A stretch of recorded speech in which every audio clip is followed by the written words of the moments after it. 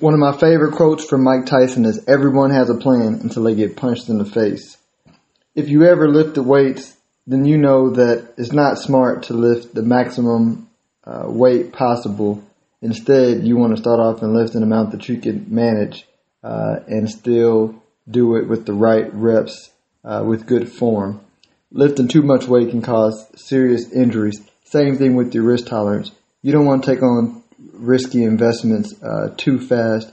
You want to start off with lower risk strategies, things that are well diversified, nothing super fancy. Build your confidence, build your knowledge level, and as you feel more confident in investing, extend your risk out. I hope this helps somebody. Investing involves risk. This is meant to be educational, informational purposes, not meant to be investment or financial advice. You need to seek your own counsel before making those decisions. Y'all enjoy y'all's day.